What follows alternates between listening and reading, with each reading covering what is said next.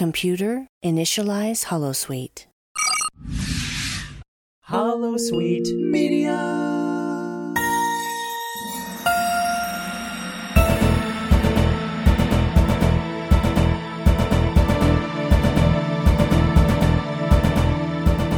Hello, listeners, and welcome to Open Channel, a Star Trek community podcast. I'm your host, Christopher D. Littlefield, and with me today is my very good friend, Brandi Jackola, host of Boldly Go and the VEDEK Assembly. Hey, Brandi.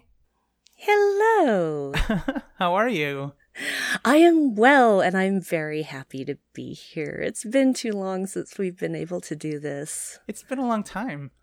Yeah, months and months, and I missed it. Me too. Yeah. I'm so glad you're here. So glad I'm here too. Listeners, if we get a little silly, it's just how we do sometimes, so just bear with us and enjoy the ride. Yes, buckle in and enjoy the ride. Listeners, Open Channel is dedicated to facilitating the fan conversation about every single brand new Trek episode as it drops, and other topics we decide to talk about along the way. For this episode, we asked you who your favorite Trek character of all time is, with the caveat that you couldn't pick one of the lead captain characters. And there were a lot of people that were not very happy about that. Or they tried to sneak in captains, and then I had to make them go back and redo. To join the conversation on Facebook, type The Nexus into the search field and join our listeners group. Follow us on Twitter at Open Channel Trek. I'll post an Open Channel conversation thread after every new episode drops. Leave your comments, questions, concerns, and theories, and they just might get read on the air. Keep in mind that comments may be edited for time. So that's my spiel, and now we can have some fun. Yeah, party. All right, you want to go for it? Let's go for it. I want to hear what everybody had to say. Well, let's get this party started then. All right, Brandi. So we'll begin. Oh. I want you to say it. Hit it. Yes!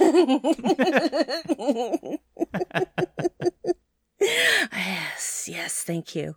We begin with Karen Hasha, who says, my favorite character changes depending on what I've been watching most recently. At the moment, it's Agnes Jurati. Good choice.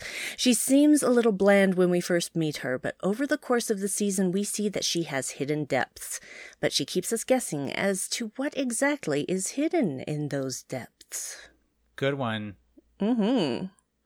I have to admit, I was not into her for most of the season until we got to about episode 7, and all of a sudden it was like the blindfold was off, and I understood the genius of her. So, yeah. and from that point on, I was just all Team Jurati. Yeah, I remember you weren't so warm to her at the beginning too. Yeah, I liked her from the beginning, but I did not see all of the different directions that she was going to come from throughout the season. Yeah, fascinating character. Yeah, that's a really cool choice, Karen. And I like that it's also a character that we've only known for one season, and she's already kind of your, top one right now. Oh, yeah. All right, at IDLLAP on Twitter says, it changes all the time, depending on what I'm watching or reading. Today, I'll go with Geordi LaForge. No one can shout, coolant leak, and do a barrel roll like Mr. LaForge. And I just see the door coming down and Geordi rolling barrel rolling underneath it in engineering. Yep, that evokes a very specific vision in my mind, as it does all Trek fans, I think. Yeah. Oh, that's fantastic. I love it. Now, it's just us replaying in an endless loop in my head now. Okay. Somebody should compile all of those together. I bet that it exists somewhere. Maybe. I'll bet. Like, honestly, let's just do, in all of Trek, every time somebody does a barrel roll. Under something, over something, through something. I just want to see that. Like the one compilation of Riker straddling chairs, getting up and getting out of chairs. Or like a compilation of when they stand up and adjust the top, they pull the top down, top down on their shirt. Yes. Well, if that were the way my top was, I would be tugging it down every time I stood up as well. Because otherwise it's all bunchy. It's all bunchy. So they don't leave much to the imagination. No, they do not. They really, really don't. All right, enough fooling around. Greg Malumbi says, so many characters to choose from, but I think my ultimate favorite was Kira. You go from a terrorist / freedom fighter, one man's terrorist, another man's freedom fighter, to commander of the station, and the journey was one of the best written characters in Trek. To have her train Cardassian resistance fighters was a stroke of genius. I like that, Greg. Yeah, I love Kira. She's one of my favorite things about Deep Space Nine. There are a lot of favorite things about Deep Space Nine for me. That's my problem, is that I have too many. It's like I love all of them. It's like asking me to choose which finger I like best. I like all of my fingers. I need all of my fingers. Don't make me choose. Well, and you have a lot of experience with covering lots of different Star Trek series, which is really cool. I do. I've covered almost everything, not quite everything. But yeah, I feel like I need to cover everything at some point, and I think I'm going to get that chance in the future. So we'll see what happens. I guess we'll see what the future holds, huh?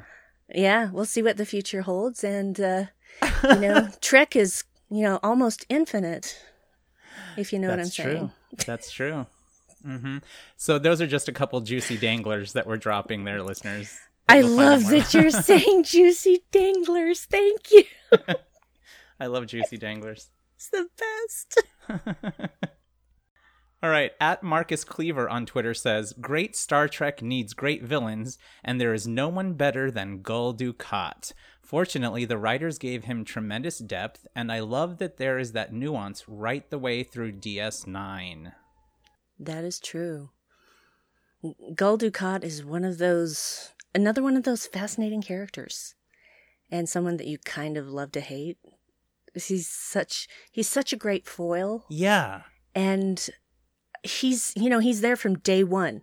He's there from episode 1 until the final episode. And honestly, I just feel like just make him a cast member, because he was really there for the whole series and was important in that series. Yeah, and he does have a really amazing arc. Like, sometimes he's the good guy. Mm-hmm. Sometimes you actually sympathize.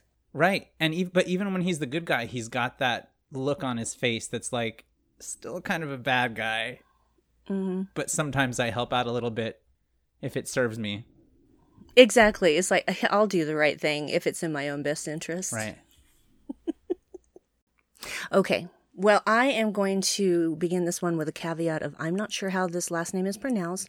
So, Stuart, I'm sorry. And if I butcher it, I apologize. Stuart McElwain. I want to say it's McElwain. Worf. Yeah. I think he epitomizes the ethos of Star Trek, a race which was formerly an enemy of the Federation, now working with Starfleet and taking the best of both cultures on board. The journey of the character when he gets to DS9 only enhances his diversity, but he still manages to fit in. I like that. Yes. Worf. I love Worf. I really love his DS9 stuff a lot. Mm-hmm. He got to do so much more there that he never got to do on Next Gen. I just really think it was a great move for that character. You think we'll get a Worf show? No. I don't think we'll get a Worf show. I think we might get a Worf appearance in Picard. I think so too. Yeah. Pretty sure we're gonna. I would love that.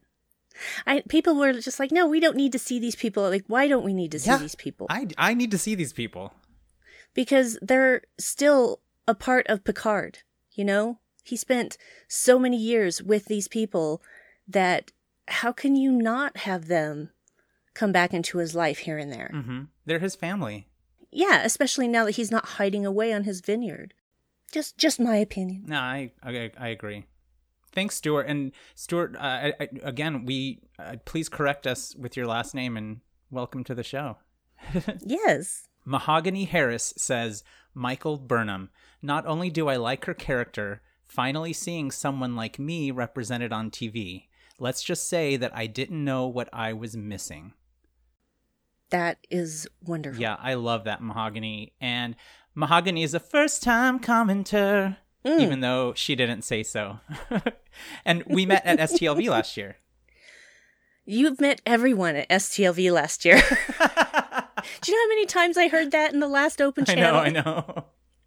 That's only because the people I know are commenting so much.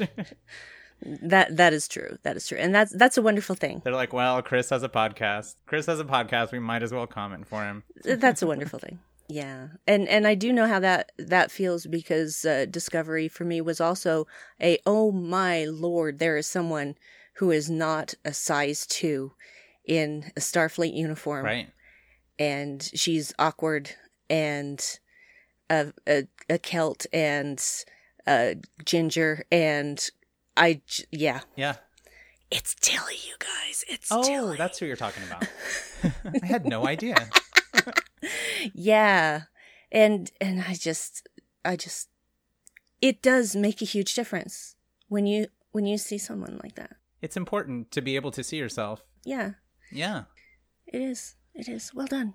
Yeah, I'm glad, Mahogany, that you get to see yourself in Michael Burnham. I think that's so beautiful. And Mahogany's also a really badass cosplayer, too. I can only guess because I have not seen pictures. But if you say so, I believe it, because, you don't tend to exaggerate about that sort of thing. So. No. Yeah, no. Yeah, so way to go. And if anything, I think that representation, especially for Black people and other people of color, is more important now than ever before. And, yeah. I mean, it's always been important, but just, it's so timely. Right. You just really need this. We need this. Yeah, I think it's become where other people are starting to notice how important it is now. And that's so key. Yes, it is. Because it's not that a lot of white people don't, are racist, but we all have racist tendencies, and we all need to re-examine our thoughts and our attitudes as far as white people, and actually see what's actually happening and what has been happening for hundreds of years, and start working on a solution for that. Yeah, we all have to do a lot of... Sorry.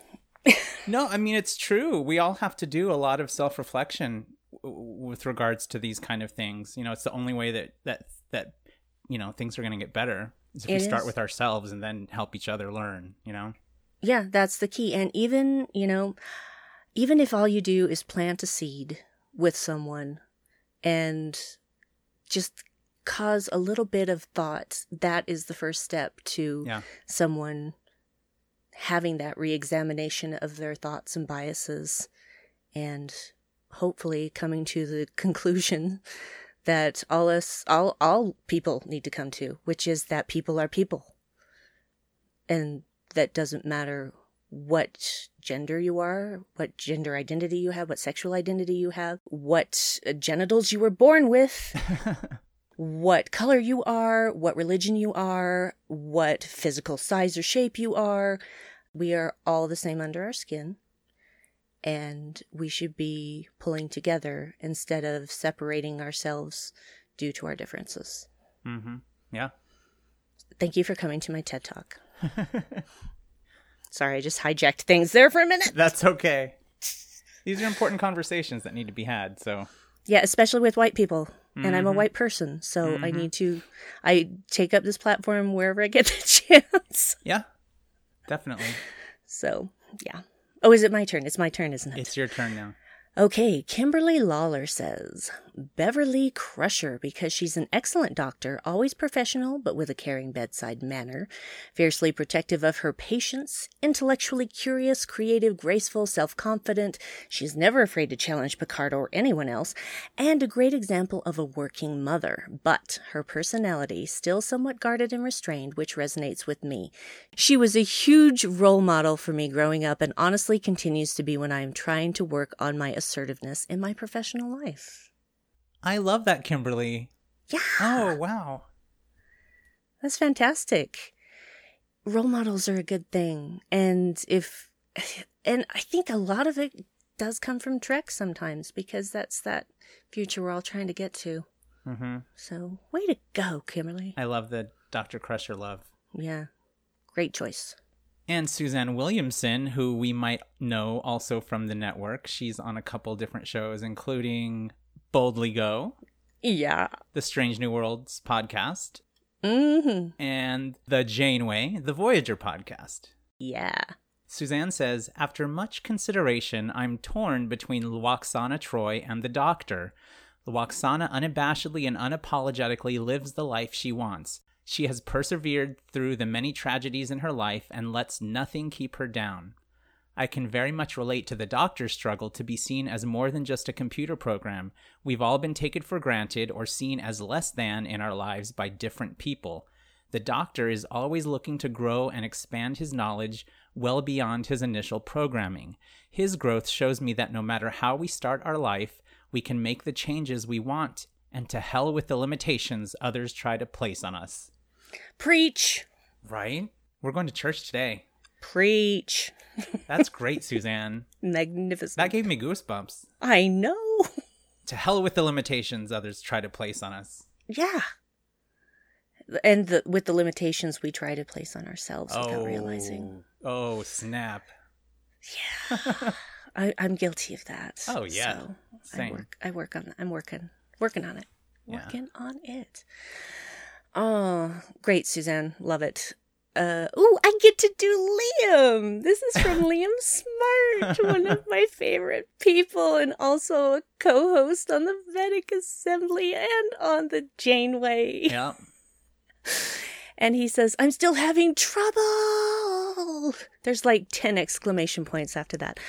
The reason I find it hard is because I relate to so many different characters in different ways. I will go through phases of who I like the most, so I feel like the best way for me to answer this question is who I am loving the most at the moment, and even doing that is hard across all series.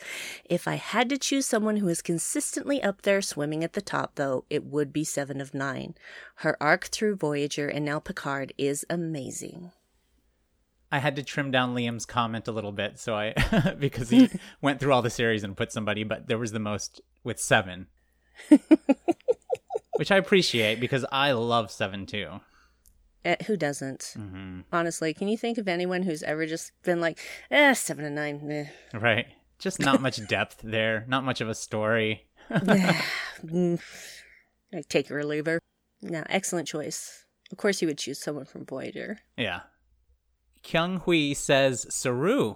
He's such an inspirational character who left everything and everyone who he knew behind to seek a better life. He joined Starfleet to help others in need like he had been helped. As an immigrant, he pushed himself to be the best he could be and overachieved. Watching his character continue to mature on Discovery to become this confident and inspiring leader has been fun to watch. That moves me too. Yeah. I'm getting emotional, you guys. I know. And I agree. Like, I think it's so amazing that people are seeing these depths, and it has to do with the growth of the characters, right? And Saru, I definitely agree.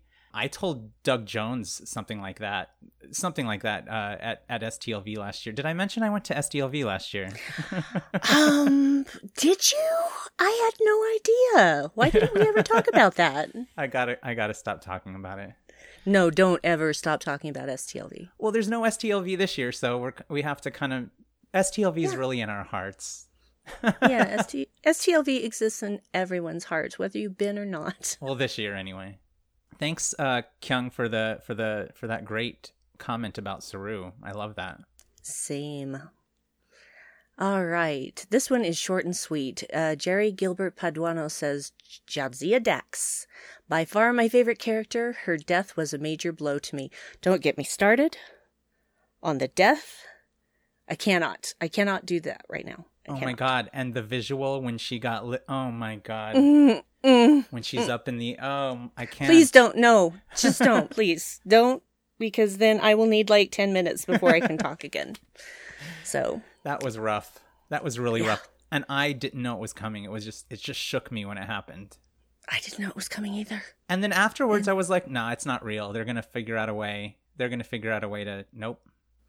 No. She did. No. She did. I've always loved Jadzia.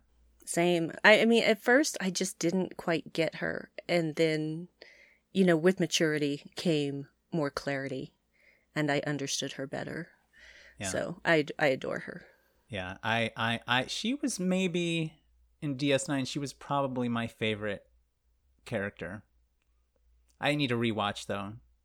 Yeah, you should. And listen to the VEDEK Assembly. I am. I'm going to listen to the VEDEK Assembly, which is the DS9 podcast, and follow what you cover on that, too. Yes. It's fun. This is my first time covering DS9 for more than an episode or so. I know. And I just I'm so stoked, you guys. I am too. And in no way are we cross-promoting shamelessly the other shows on the network through this show at all. So. We absolutely are doing that. Don't be afraid to be yeah, we are. Shameless. Yeah, we are absolutely shamelessly cross-promoting because we're new. We're one big family over here. Yeah, totally. We've been through a lot together. And we are here to support each other. And so anytime we can cross-promote and help our friends, that's what we're going to do. Absolutely. This is the Starfleet way. It is. Janessica. I always say Janessica. This is like the third time that I've done that. It's Janessa, and the last name is Quijarda. So it's Janessa Quijarda, not Janessica. But I kind of think maybe you should change your name now, Janessa. Mm-hmm. So I say it right. I think you should. She says, I'm going to pick the greatly underappreciated Ezri Dax. Her insecurity, her awkwardness, and confusion greatly appeal to me. She's been saddled with something she never asked for at a terrible point in history, and she's not completely sure what to do with it. It makes her a refreshing change from usual hyper-competent Starfleet officers. That's great. Nice. I do think she was really underappreciated when the show was running. Mm-hmm. Because I think that there was a lot of contempt because she wasn't Jadzia. # not Jadzia. Yeah.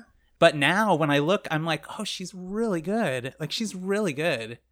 Yeah, and I think honestly, a lot of the time, even today, she's still underappreciated. And I myself have been guilty of that, but no more. I am definitely an Ezri Dax appreciator now, especially after reading some of the novels as well. That just enriched the character for me, even though they're not canon. I don't care. They're enjoyable, and I will incorporate those characteristics into that character I see on screen as well.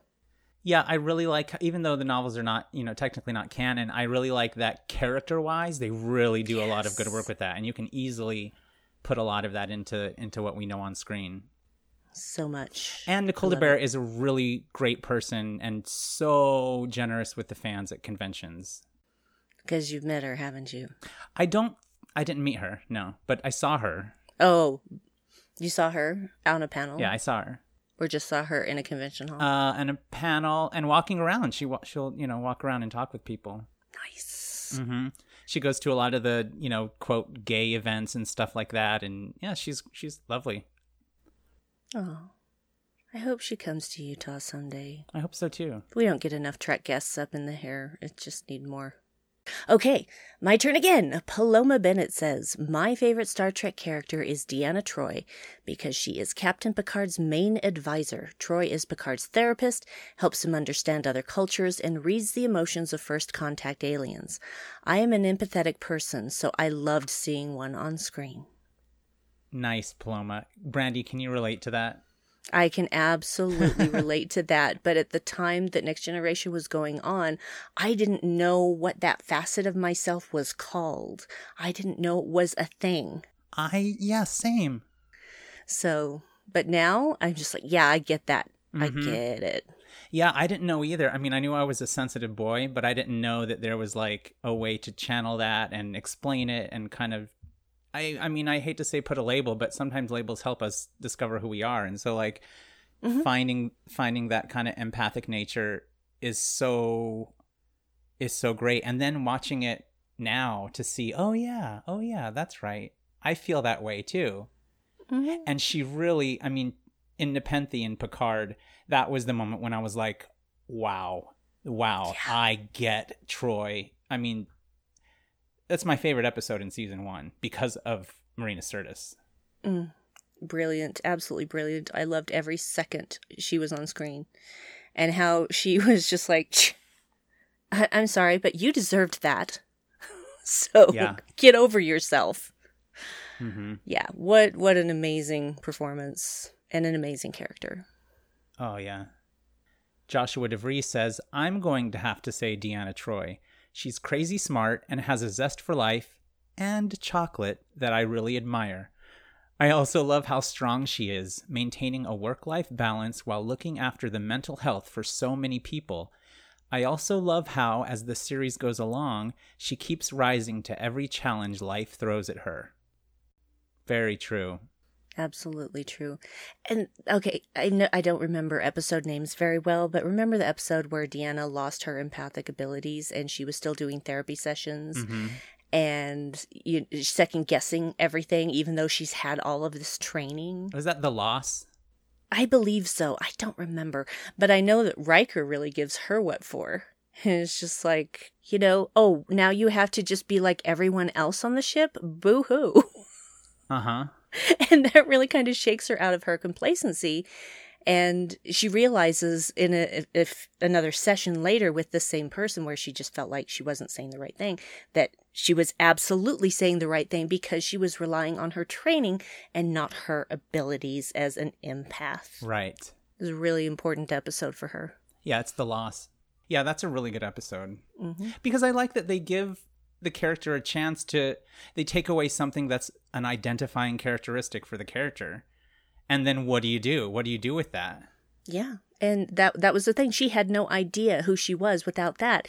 And she comes to realize that she is still everything, even without her empathic ability. Right. So that didn't make her life the way it is. She didn't become a counselor without training, just relying on her empathic abilities. She worked her butt off. And she did the work. Yeah, she did the work. So a little love for Troi. Love for Troi. I'm not surprised at that. I expected at least one person to pick Troi. Okay, Carlos Perez says, Dr. Leonard Bones McCoy from TOS. He was the moral conscience of the team. Whenever McCoy spoke, we could imagine ourselves saying the exact same thing. Plus, DeForest Kelley was one of the sweetest individuals I have ever met. A true Southern gentleman from an older time. I love that, Carlos. I can see that. I can see why Bones from TOS is your favorite character. Yeah, no complaints there. I never had the opportunity to meet DeForest Kelley. I didn't either. In fact, I haven't had the opportunity to meet a lot of Trek people because of, them not coming here. And also, there was also 1 year where they had pretty much the entire cast of TNG, but the only way that you could really meet them all was if you A, had a buttload of money, or B, had a buttload of money and then purchased the Star Trek Next Generation Experience bundle and, got all of the autographs and everything in that way. And at that time, I wasn't flush with cash. So I was not able to meet any of them. We'll just pause for a moment. You okay? I'm okay. I'm totally okay. It's okay. Okay. I was able to see the entire cast together. Shut your face. Just shut your face. I lived in Florida for a very short period of time in 2013, at the beginning of 2013. I'm so sorry. Well, I said it was a short period of time. No offense if you live in Florida, it just wasn't for me. And it was when they had the Encounter at Farpoint anniversary, so it was everyone from that episode with Tasha and with Q also, and Wesley. It was pretty cool. Yeah, our big thing was in 2017, which was the 30-year anniversary. So oh yeah, that's why they did that. And I was so jealous of everyone that got to partake of that. But hey, life goes on. Life goes on, and there could be an opportunity in the future, too. It's possible. But I'm not sure that I can afford it any more in the future than I could then. It was a lot of money, guys. It really was. I didn't do any of the meet and greets or the autograph. I don't really care about autographs personally. But I do like to have pictures with people. Yeah, well, that's the thing. A lot of celebrities don't necessarily do meet and greets, but a lot more of them are doing selfies, I've noticed, which, right. I will go for a selfie over a photo op because I can see how I look in the selfie. I cannot see how I look in the photo op, and I have taken some bad pictures. So I got really lucky with the photo ops that I did officially do, which was with William Shatner and Patrick Stewart. Those both came out really great. And then the selfie thing is just great because it's like $10-15. You can pay cash, get in line, take a selfie, and then that's it. I think that's brilliant. Oh, you're cute if you think all of them are like $10-15. You're adorable. Well, maybe I picked the ones that were just like, yeah, sure, $10. Yeah, that's not been my experience, but Yeah. it was still worth it to me over having a photo op because, again, I know what I look like. And it's so fast. Yeah. It's like, boom, you're done. Yeah, you don't get a second chance. Yeah, if it looks bad, that's it. Yeah, Forever. well, and see, I did that with Garrett Wang, and he was so cool. I love Garrett Wang. Yeah, he's so nice. And he was just, the person was taking the picture and she took like one. He's like, no, get a couple, get a few, and let's look at that and make sure that she's okay with that. And I'm just like, I love you. Oh, that's nice. Yeah. Doug Jones, when I did mine with him at STLV, the person taking the pictures was just like click, click, click, click, click, click, click, click, click, click, click, click, click, click, over and over and over again. And Doug was like hugging on you and like talking to you and everything. And it was so cool. So generous. Mm-hmm. That's another dream meet is Doug Jones. I have adored him for the better part of 3 decades. Yeah, he's a good guy. He is. All right, I don't know if I'm going to mess up this name, but Ellen Froelich Menning. I think that was right. My guess. I think Froelich is right. That's my guess. Who I believe is also a first-time commenter. Mm-hmm. Thanks for that for that button. I'm here to serve.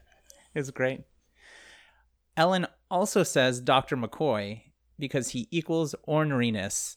I made sure that I said orneriness properly and didn't accidentally say something else. Mm-hmm.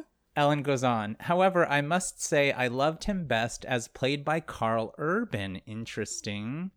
The writing for his lines was fabulous.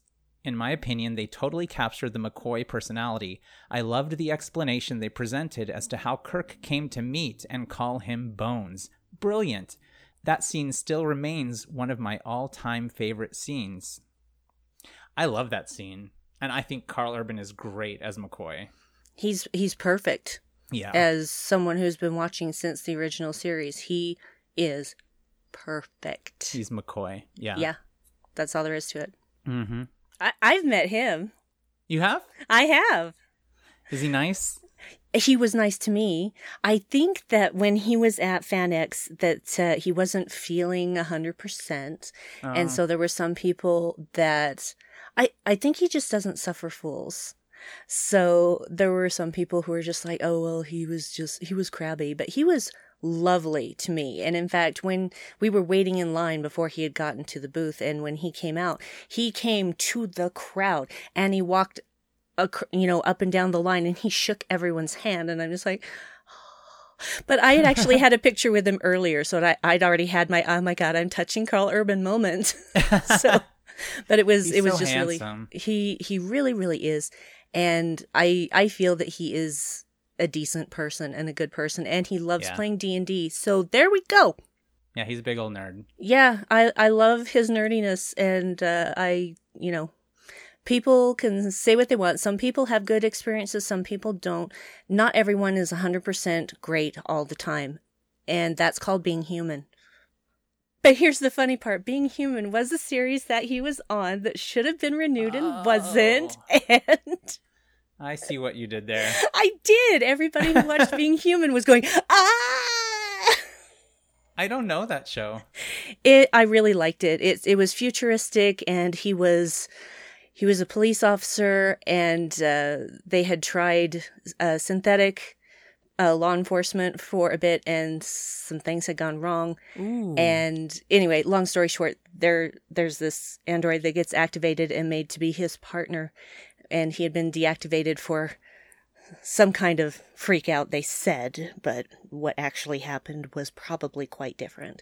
And he was I think it was more that they were afraid that these synthetic people were becoming too human.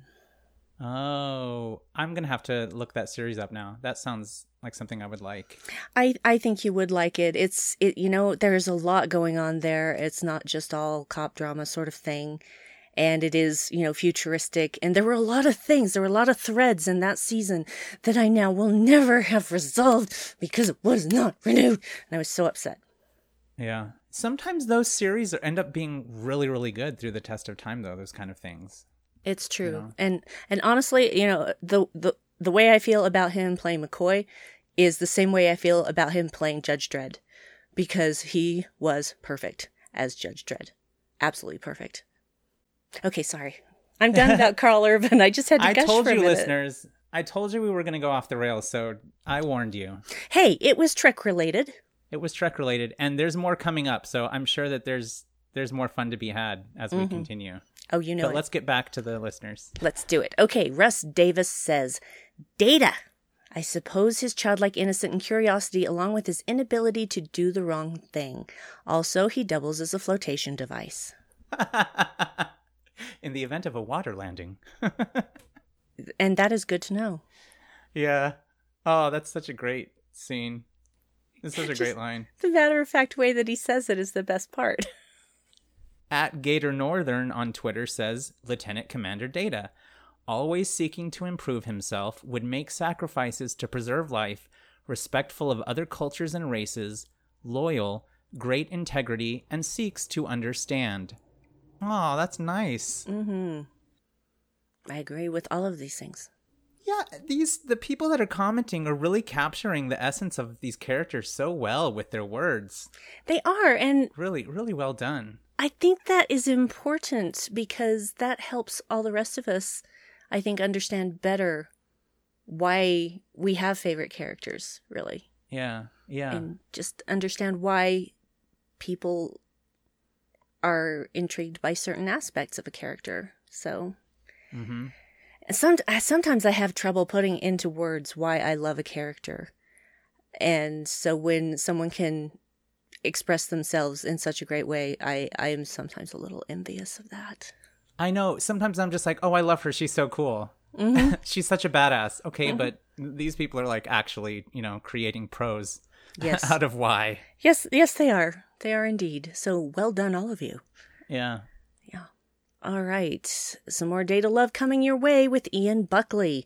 Favorite main character is Data, his journey to be more human and his occasional blindness to the ways in which he had already succeeded will always hold meaning to me. I'm getting emotional. I know. As someone who doesn't always read social cues correctly, I related to him. Wow. I'm having a moment. I'm having a moment. That's okay. You're allowed to have a moment. This is a safe space. I know. I'm safe with you. Yeah, of course. I didn't expect that, but I didn't either. Yeah. As someone who doesn't read social cues correctly, Ian, that's so awesome that Data. I know I'm getting a little bit verklempt also. To walk amongst yourselves. I mean, look, he says his occasional blindness to the ways in which he had already succeeded. Like it wasn't, Data wasn't like that because it was an emotional overlooking of his successes. It was just because, he didn't have emotions and he's an android and intelligent. He had emotions in the way that he could have emotions, but we do that too. We overlook in the ways that we succeed also. I do it all the time. We're so hard on ourselves. Yeah. Sometimes. Yeah, well, a lot of the time I think it comes from comparison, and that's a dangerous, dangerous game to play because, yes, you can compare yourselves to others, but honestly, there is no other that can compare to you because you are an original. Right. Yeah. Like Aaron Burr said, I am an original. I am inimitable. I am an original. So, and that's true of every single person on this planet. Even identical twins, because there are still differences, even with identical twins. So there you go. I didn't mean for you to cry on this episode, Brandi. No. Come on, really? Everybody should be taking bets every time I'm on the show of who's going to make Brandi cry. Come on. You know better than that. All right, we are going to move on to one of the top two characters picked for this conversation. And our first comment comes from Dan Gunther, whose name sounds a little bit familiar to me. Have you heard that name before, Brandi? You know, I have heard it frequently because he has an excellent YouTube channel called Kurt Ratz Productions. And if you have ever wanted to see every Easter egg in every episode of Trek ever, you need to go subscribe to his YouTube channel. And that's Kurt Ratz, which is Star Trek spelled backwards. Yeah, which even when I heard it the first time, I'm like, oh, that's Star Trek backwards. That's clever. And yet some people still, even if they see it written out, they're not quite, but I can read backwards. So I should say, I shouldn't complain about other people not getting it because I can read backwards and upside down. It's very weird. My brain is weird. That's why I love you. That's one of the reasons why I love you. Oh, I love you. I like weird brains. Mm-hmm. Well, I got a good one. I like weird brains and I cannot lie. I got a juicy weird brain up in there. That sounded so wrong. Oh my God. Okay. Yeah, so check out Dan Gunther's YouTube page, and the show that he does with Bruce Gibson, Positively Trek, is wonderful. It is wonderful. I love it. Bruce is another good friend of ours. Yes. And Dan's a married man now. Dan just got married last week. Yes, he's been married for a week as of this recording. So, yeah. Congratulations, Dan. I'm so happy for him. And the pictures are so beautiful. I know.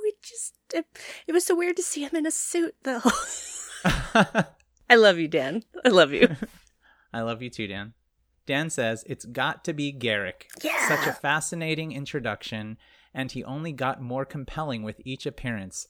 Played brilliantly by Andrew Robinson, the character was built on so much subtext and innuendo. Not exactly a hero, but not completely a villain either. Plus, his relationship with Dr. Bashir was so wonderful to see evolve. Watch The Wire again to see just how brilliant Andy Robinson was in this role. Incredible. Mm-hmm. Garrick was one that I didn't appreciate enough when the series ran, and now that I look back, he's a lot more impactful for me now. Yeah, he's one of those people that I sat up and I took notice the first time I saw him. And so when people would press me on, what's your favorite DS9 character, I'd often say Garrick. So, I separate it into recurring character versus main cast character. And I can also separate it into male character versus female character, alien character versus human character, because I can have a lot more favorites that way. That's true. That's smart. Mm-hmm. And you're not one to really commonly pick favorites. So. No, if I pick a favorite, it's super important to me. And sometimes you have favorites that you don't tell other people what they are. This is true, because no one knows like your my favorite captain. Yeah, right. No one knows. I have ideas, but I'm not. I don't even want to entertain that. I don't even want to entertain it because I kind of like the mystery. Mm-hmm. That's why I do this. And even if I guessed it, you would neither confirm nor deny it. This is true. This is true. But, if there were a mentalist nearby, they would be able to tell when I was lying, because I have a friend who's a mentalist and a magician, and he can tell when people are lying just by the way they say something. That's cool. And he's got a master's degree in anthropology, and he just knows human behavior inside and out. And it's just amazing to watch him work. Paul Draper, everyone. Paul Draper? Paul Draper is his name, and you can find him on YouTube as well. And he's actually been doing Zoom magician shows. What? He'll do for birthdays and meetings and stuff like that. And he is amazing. He is absolutely amazing and really an amiable guy. Just really cool. Look him up. Cool. Sorry about that. Hijacked again. Actually, I'm not sorry. Don't be sorry. I'm not sorry. I'm not sorry for pimping a friend who deserves to be well known. So you pimp your friends. I will. Kirsty Keene says, it's got to be Garrick. He is just so fascinating, neither good nor evil, but many subtle shades of gray. And Oztrekkie says, it has to be Garrick for me.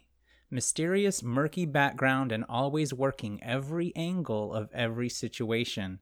I love what they did with him in the novels post DS9. With Worf, he probably undergoes the most growth and change from beginning to end. Interesting. That's a fair assessment. Mm-hmm. Casey Pettit says, I have a hard time picking a favorite. There are so many good characters, and a lot of characters are great because of their interactions with the other characters. However, Garak is probably my favorite.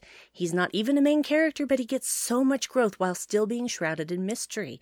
I'd love to know more about him, which can be done by reading A Stitch in Time by none other than Andrew Robinson, but I also love not knowing everything about him.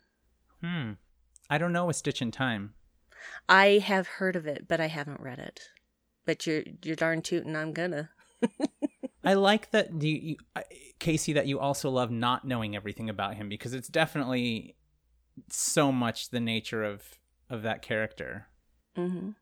Well, and honestly, why would you want to know everything about a character? That little bit of mystery is great. Just like you don't know everything about a human being. Uh-huh.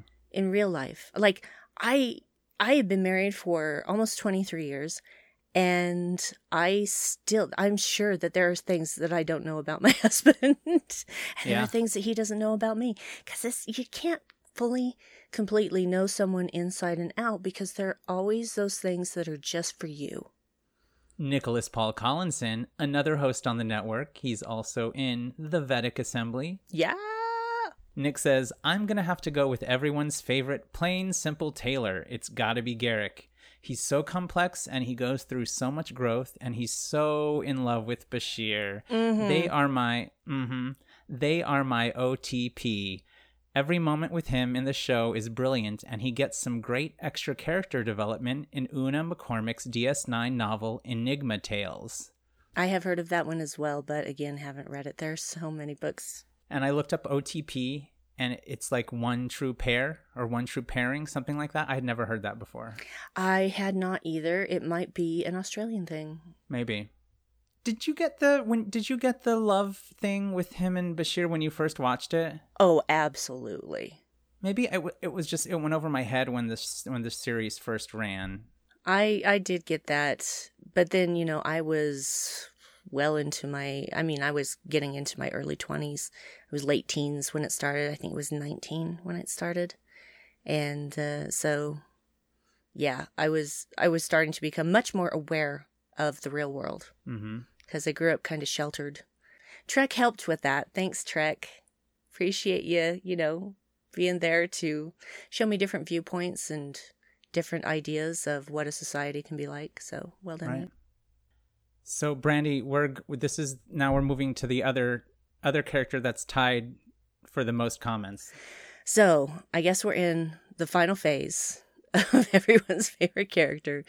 So, at Eichler7 of 9 on Twitter says, my favorite Star Trek character is Spock, and I mean the original played by Leonard Nimoy. I like him because he was logical and disciplined, and I have tried to live my life in the same way. I am also a first-time commenter on this podcast. Nicely done. Oh, thank you. Yeah. I didn't know that was coming, so I just winged it. That's what I do. So we've come to Spock. We've come to the Spock. Mm-hmm. I like that A. Eichler's favorite Spock is Leonard Nimoy. Yes. The original. Yeah, you can love any Spock you want. There's enough Spock to go around.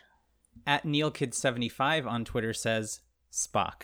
To me, he is Star Trek.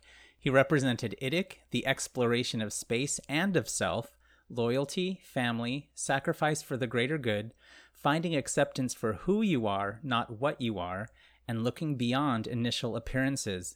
What made him different made him great. And this is making me emotional now, again. Mm-hmm. Neil Kid, that's really great.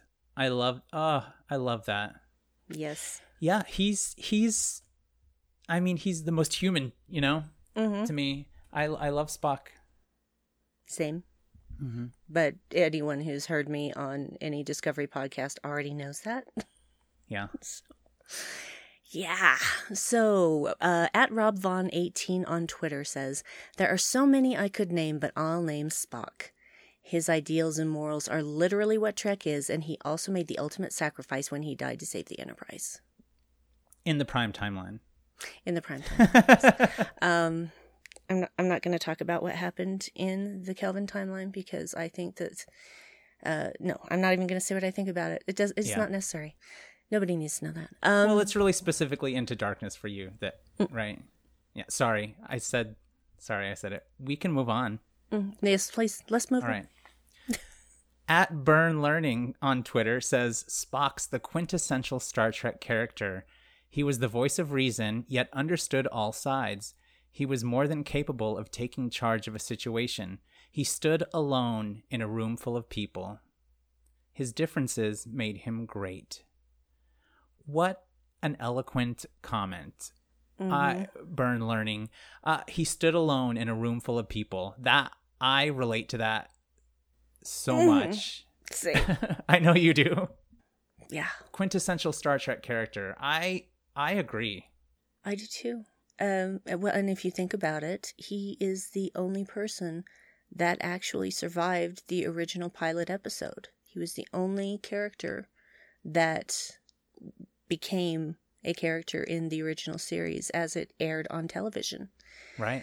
So there was something about it even then that resonated with some people, and I think some people were also really, no, he has pointed ears. He looks like a devil. He's the devil. But anyway, that's okay because Gene Roddenberry didn't care, and he kept Spock out of all of those people in that pilot episode. So, well, he wanted him to look like the devil. He wanted him to be red. That would have been not a good idea. I don't think so either. Not in 1966, you guys. Yeah, too much. I mean, they didn't let a woman be the, for God's sake. So yeah. Well, listen to the first episode of Boldly Go coming soon, and you'll see how we feel about that. All right. I can't wait. Clara Jean Cook says, this is a hard question to answer as I love so many Trek characters, but I have to return to the character I first loved as a child, Mr. Spock. I think I was sort of attracted to how smart he was and how loyal he was to his friends despite being very different than everyone on the ship. I think I often felt lonely as a child as I had no siblings, and I did feel quite different than other people, as I have a very active imagination, and seeing Spock succeed in Star Trek comforted me. I love the character even more since I found out that he has a learning difficulty as I suffer from dyslexia, and to see a really smart character who struggles with certain things sometimes is really encouraging. Wow. Oh, man, that's great. Yeah. I feel you, Clara. I feel you. Yeah. I feel you really hard. I have two siblings, and I still was a very lonely child because I was very different. I am very different, and I'm okay with that. Don't feel bad for me. So yeah, I'm thankful for that for you. Mm-hmm. Yeah. I celebrate my differences and appreciate them. So yeah, but well put. And it makes you really able to empathize with others more, I think. And, Spock is like that too, even though he's torn between this emotion and, logical side and all that kind of stuff. And I think also in Discovery, seeing him as a little kid and Michael saying how he was an empathic person and a sensitive person, I love how she told him your humanity was beautiful. Right. That's the part I'm thinking of, I think. Yep. That happened on Talos 4. Yeah. Because I know all of those episodes. That episode. It's a fantastic episode. That episode, that's to me is like a divine intermission type of episode in season 2 of Discovery. Mm-hmm. It was just like a game changer. Once the previously on Star Trek happened, I was like, oh shit. Here we go. Yeah, I was just, honestly, when that happened, of course, I watch every episode with my husband. And so when that happened, I literally just went, what is happening? Yes. This is amazing. Yes. I started crying. I was freaking out. Yeah. And then when they faded from Jeffrey Hunter into Anson Mount, I was like, holy crap, this is brilliant. It was so perfect. It was so perfect. And I think I need to explain for people who haven't heard me on a podcast before that my emotional reaction to pretty much every emotion is crying. So pick an emotion, and the extreme reaction of that emotion is going to be crying for me. So it's not always a bad thing. It's just the way I'm built. Yeah, I love you for it. And I love you for it. Because you're not afraid to cry either. Nah. All right. This comment I saved for last because it stood out from all the rest of the comments to me. Mm-hmm. And I'd love to talk about it. So @ThriftyTrekkie on Twitter says, Julian Bashir, because his greatest strength is his ability to care. I think he really is the Federation ideal, and seeing him at odds with the Federation is so intriguing to me. I also think he is fabulous neurodivergent and queer representation. He's autistic. His parents thought that they should, quote, fix this, and really, they didn't change anything. That's how that episode read to me anyway, along with his earlier characterization, being a bit awkward but clearly intelligent and worried about showing off. I feel it. And I combine this with him being transgender. I know others read him that way as well, but one could certainly see him choosing his name as a testament to him finally being allowed to be himself, not allowing his parents to dictate who he should be. So this comment really moved me because, you know, we get increasing representation throughout Star Trek as time goes on, and transgender representation is like basically nil. There's not specific exact transgender representation yet, although I hear that's changing. Wonderful. I know. I'm going to get emotional now. It's okay. Safe space. Yeah. But I feel like if someone can identify with a character, even that's not specifically written as transgender, I just think that is so beautiful, because this is DS9 when this was not a common topic, you know. Transgender rights and trans people being out and talking about it was not something that was incredibly common. Well, it's not even as common as it should be right now, but it's becoming more important in the conversation. And so for someone to see that in a character that's like the essence of Star Trek. And I can certainly see why, Thrifty Trekkie, you feel that way. And along with the neurodivergent representation as well, that's really awesome. Yeah, I agree. That episode where you find out that he was augmented just blew me away the first time that I saw that. And just the way his parents were with him. Yeah. It's such a good episode. Yeah. It is such a good episode. And I really felt that, yeah, I mean, I'm not in any way a transgender person or anything like that, but I know how it feels to have someone look at you as a child and think you need fixing. Mm-hmm. That, you know, I'm to this, I'm to that, and that's something that needs to be worked on. I know how that feels. And so that episode hit me hard in a way that I hadn't expected. I was not in any way prepared for that. And I think that was the thing that finally, I mean, it took me a little time to warm up to Bashir. And I did, you know, right about season 2 is when I really started vibing with him. But then when that episode happens, that just changed everything and just made him like in bright lights for me, I guess is the way to say it. Yeah. And I see that episode as it's obviously a game-changing episode for the character, but it's also one of those episodes where the writers decided to break the rules because they didn't leave everything the same. And DS9 did this a lot increasingly throughout its run, but they didn't leave everything the same at the end of the episode as it was at the beginning. Yes. And for this character, they completely changed his identity, or what we thought his identity was, or they thrust something upon him that made him, again, like the Troy episode, like the loss. They took away something that he thought, or gave him new information that completely made him question everything. Yeah. And he was never the same after that. And we never saw him the same after that. No. And the beauty of it is, once you've seen that, and once you've seen Deep Space Nine as a whole, whenever you go back for a rewatch, you start with that knowledge. And it makes all of those earlier episodes quite different as far as that character. Yeah. So.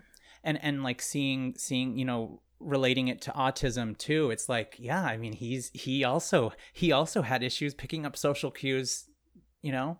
And so I can totally see that. And I actually liked Bashir when he first appeared, but also I thought he was really cute. So maybe that kind of shaded me a little bit. But I know my sisters were just like, oh, this guy is hot. Yeah, he's so cute. He is very cute. I mean, such beautiful eyes. Thrifty Trekkie, that was a beautiful comment, and thank you so much for sharing. Initially, the commenter just said Julian Bashir and said just a little bit, and I asked that they tell us more. So I wanted to save this comment for last because you took the time to really explain it more, and I'm so glad that you did. Indeed. Very appreciative. Thank you. All right, well, that brings us to the end of your comments for this week. Listeners, Brandi, what'd you think about all this and what everybody brought to the table with their favorite non-lead Star Trek characters? I loved hearing all of these comments, every single one of them, because it's one of those wonderful things when you get to talk about a favorite, and it just leaves you with a good feeling no matter what your favorite is. So, and if your favorite didn't pop up in this list, well then that doesn't mean it's not anybody's favorite. I mean, just means that these were the people that commented and that you curated, and I bet you got way more comments than just the ones that we've covered here. There were a lot, and I didn't expect to get so many. And I didn't expect so many of the responses that we got too. Mm-hmm. There were a lot that made me raise an eyebrow in a good way. And I do really appreciate all the Garrick love. I do too. Well. A lot of people said when I posted this that there was going to be a ton of Garrick, and I was like, no way. And sure enough. Mm-hmm. So Brandi, who's your favorite non-lead Star Trek character? That look. Well, like I said, I have favorites for every series, but very much like Clara Jean Cook, I'm going to go with my first love, which is Mr. Spock. Yeah. And the funny thing is I'm a very emotional person, and I became aware of that, like really aware that I was different at about age 4 or 5.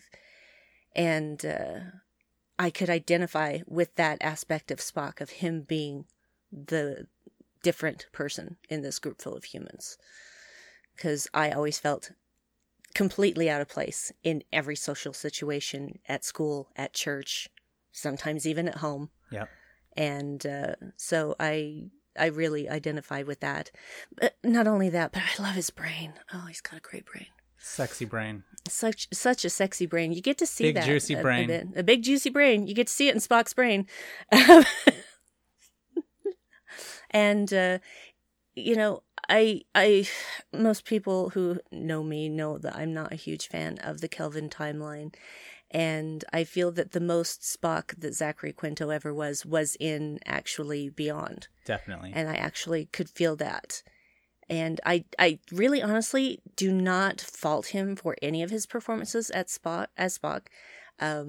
I had more problems with writing, forced pairings, things like that. Mm-hmm. But as far as the actual character, I mean, he was really there in that groove for Beyond, I felt. Yeah. But I'm sorry, folks. For me, Ethan Peck blew him out of the water. Oh man! Completely out of the water. Oh man! Yep. I can't talk about him without crying, so just don't ask. It was one of those things that, like, they made us wait so long to see him in 7 episodes. I mean, we heard him, but we didn't see him until halfway through the season, and then when we see him, he's not really fully him. And I'm like, when are we getting Spock? At the very end. At the very end, of course. Yeah. But yeah, I was, and there are people who say, we know everything about this character. No, we do not. We do not know everything about this character, and there are things to explore there. Yeah. So, and I think the thing that put it over the top for me as far as original series, there were two things that put it over the top for me. One was the episode The Devil in the Dark. Oh. This is when I realized Spock was very important to me because, number one, that's a terrifying episode. I spent most of it on my father's lap. And number two, you get to see Spock mind melding with a non-humanoid alien and interpreting this alien's feelings, basically.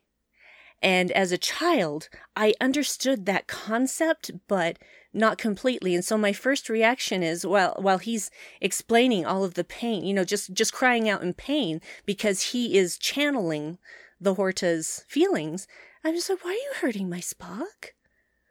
I had that thought, and I'm just like, oh, okay, that's how I feel.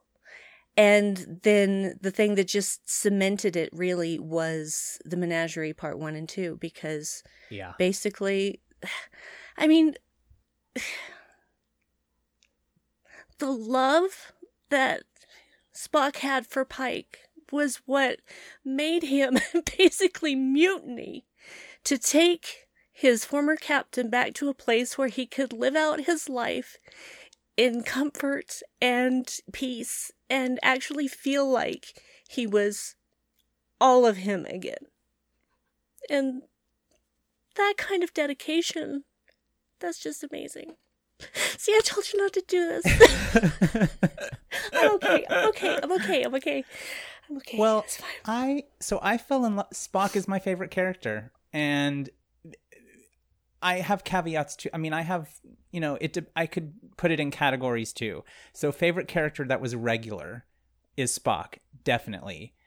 And I fell in love with Spock in The Voyage Home when I saw that in the theaters. And that's my favorite TOS film.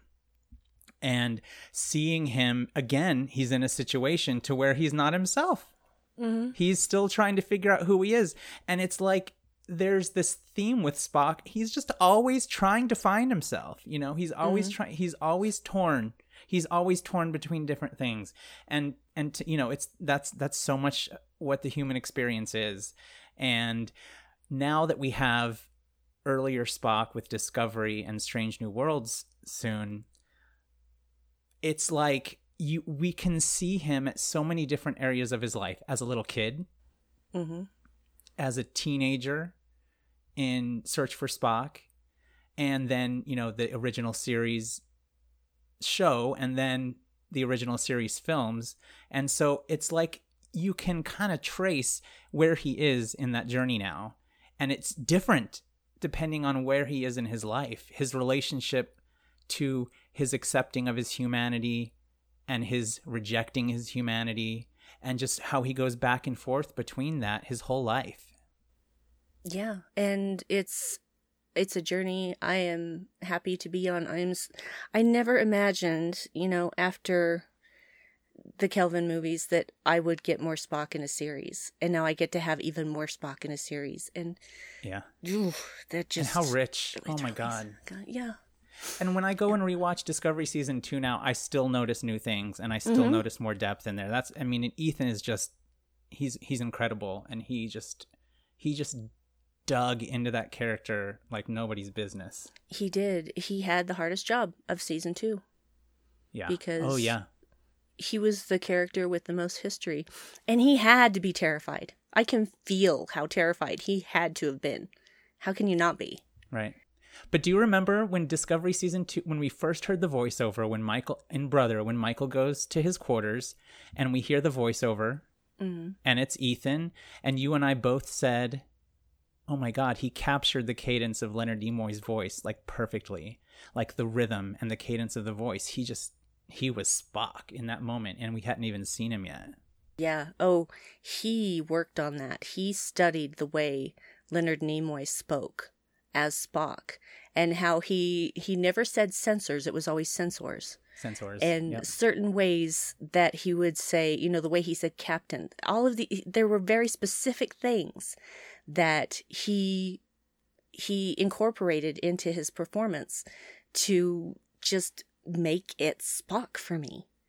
And I really honestly didn't think that was possible after the Kelvin movies. I just thought, I know. I don't know that anyone can do this. And I'll be honest, when I first saw the trailer for season 2, which I can't remember if that was at San Diego Comic-Con or I can't remember. I think it was. That's where it broke. But when I first saw that, the minute I heard his voice without even thinking about it, because, I didn't know that was Spock speaking at the time. So the minute I heard his voice, I was like, who is that? I need to know more. Yeah. And then when I found out it was Spock, I'm like, you're going to have to bleep this, but holy fucking shit. It was, wow. And all of a sudden I was just like, okay, I wasn't sure about bringing Spock into this, and now I'm game. Let's do this. Yeah. And Ethan knew that coming into it. Mm-hmm. Because a lot of people were like, enough Spock already. And he knew he was the new kid coming in and giving us more Spock. And he just... Yeah. I'm so glad that he accepted the role. I'm so glad. Me too. I'm touching my Spock pin. Is that this is Ethan Peck Spock? This is Ethan Spock, yes. The fan set, yeah. Mm-hmm. I'm just gonna pet him for a minute. So yeah, that's if I had to choose number one, only one Star Trek person that I could meet forever and always it would be Ethan Peck. I know you're gonna meet him one day. I know it. I can feel it.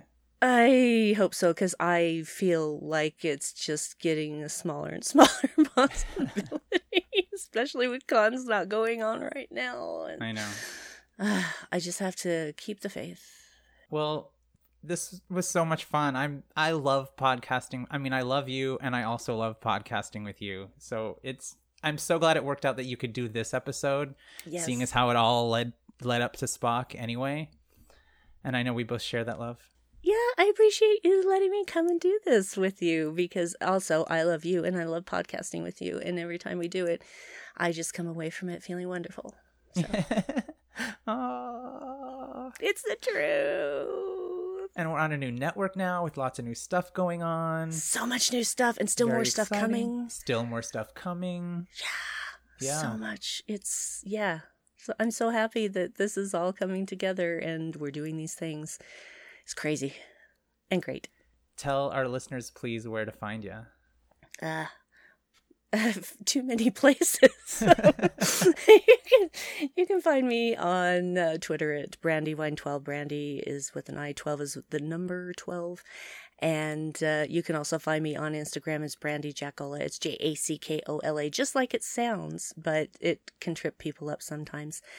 And you can hear me, as aforementioned, on Boldly Ghost, our Arranged New Worlds podcast, and VEDEK Assembly, which is our DS9 podcast. And I'm on Boldly Go with my friend Suzanne, and I can't wait for you guys to hear that first episode. I can't wait. I'm so excited by it. You don't even know. And I just love that it's hosted by the women. Like, that's the coolest. That's the coolest thing. We recognize that and talk about that more than once. Good. Yeah. And you can also find me every Saturday now at 11 a.m. Pacific, 2 p.m. Eastern on Twitch, doing a show with my friend Aaron Harvey called Infinite Trek. And you can find that on the channel Outpost 13. It's Outpost spelled a normal way, and the number 13. Suddenly, I can't speak words. And we call it Infinite Trek because we didn't want to be limited about how we talk about Trek. So if it's Trek or Trek adjacent, we're gonna cover it at some point. And we already have we put out a tester episode where it was basically our tech day. If you were in theater, it was our tech day. And we actually did release that as a podcast, which you can find on the Trek Geeks Network. Yep. So every Saturday at 11 a.m. Pacific, and then it will be released as a podcast on Monday on Trek Geeks. Thinking. Headcanon. Oh yeah, I do stuff. I do a solo podcast called Headcanon where I talk about all of my other fandoms too, and it's a crazy trip through my brain. Because my brain is juicy crazy, you guys. Mm-hmm. I like it and a lot. It's fun. It's a chaotic, fun place to be for me. So come and join me with that as I just wend my way through all of the other things that I love. And I also do a podcast with my husband called The Dark Corner, where again, it's just like unlimited. We talk about whatever we want, but it's from a bit of a darker perspective. However, the next episode that's coming up is going to be really interesting because we are talking about, and I kid you not, marble racing. Okay. Mm-hmm. Interesting. And it is way more fun than you can possibly imagine. Okay.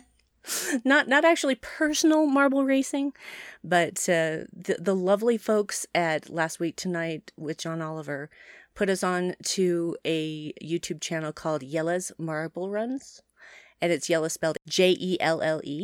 And seriously, the reason that it's so great is because it's done so seriously, like you're watching cars racing, but it's marbles. And he builds stands for all the marble teams. He's got stands with all the different marble teams in them. They all have names. And he builds these amazing tracks. And he, like every marble on every team has a name. It's oh my God. It is amazing. It will just make you happy. Go to YouTube and watch Yella's Marble Runs. That's all I have to say about that. And you can find those things at darkcornerpodcast.com. Nice. Okay, I'm done. Thanks again for being here. Oh, it's been my pleasure, of course. So much fun, always, with you. Listeners, it has been such a joy talking about your favorite non-lead Star Trek characters with Brandi today, and I'm so thrilled that you're a part of this Star Trek family conversation. You can join the Open Channel conversation on Twitter and Facebook by following us at Open Channel Trek, and join our listeners group on Facebook by typing the Nexus into the search field. You can find me on Instagram and Twitter at CD Littlefield. Our next episode will be your comments on the series premiere of Star Trek Lower Decks, so keep an eye out for my Open Channel conversation threads on Facebook and Twitter, which I will post right before Season 1, Episode 1 drops this Thursday. Thanks for listening to Open Channel. Channel Open, standing by.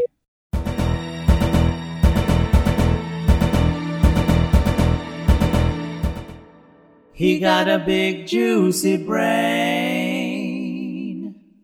This show is brought to you by Holosuite Media. Computer, list other available Holosuite Media programs. Loading Holosuite preview program for Blast Shield, a Star Trek Lower Decks podcast. And she starts swinging it in a ridiculously reckless way that is so over the top that I was laughing out loud and it's putting a smile on my face. I know you were laughing when you first saw it. I really related to that moment. I get over the top. It was, I just think it gives a good idea of her. And the way they cut around it, it's so close in her face. You're like, oh my God, she's crazy. And then we get the moment where she just slices it into his leg. And it's very graphic. It's detail. You see the muscle, like the different muscles torn. You can see ligaments. Oh my goodness. Yeah, it's quite... I think you see bone as well. Loading Holosuite preview program for The Janeway, a Star Trek Voyager podcast. The orangey skin makes me think of something else. Makes you think nowadays. of Donald Trump. and bad hair. Oh my God! He's Kazon. Donald Trump is Kazon. Trump is a Kazon. Oh my God! I'm surprised he's not calling himself Marge Trump.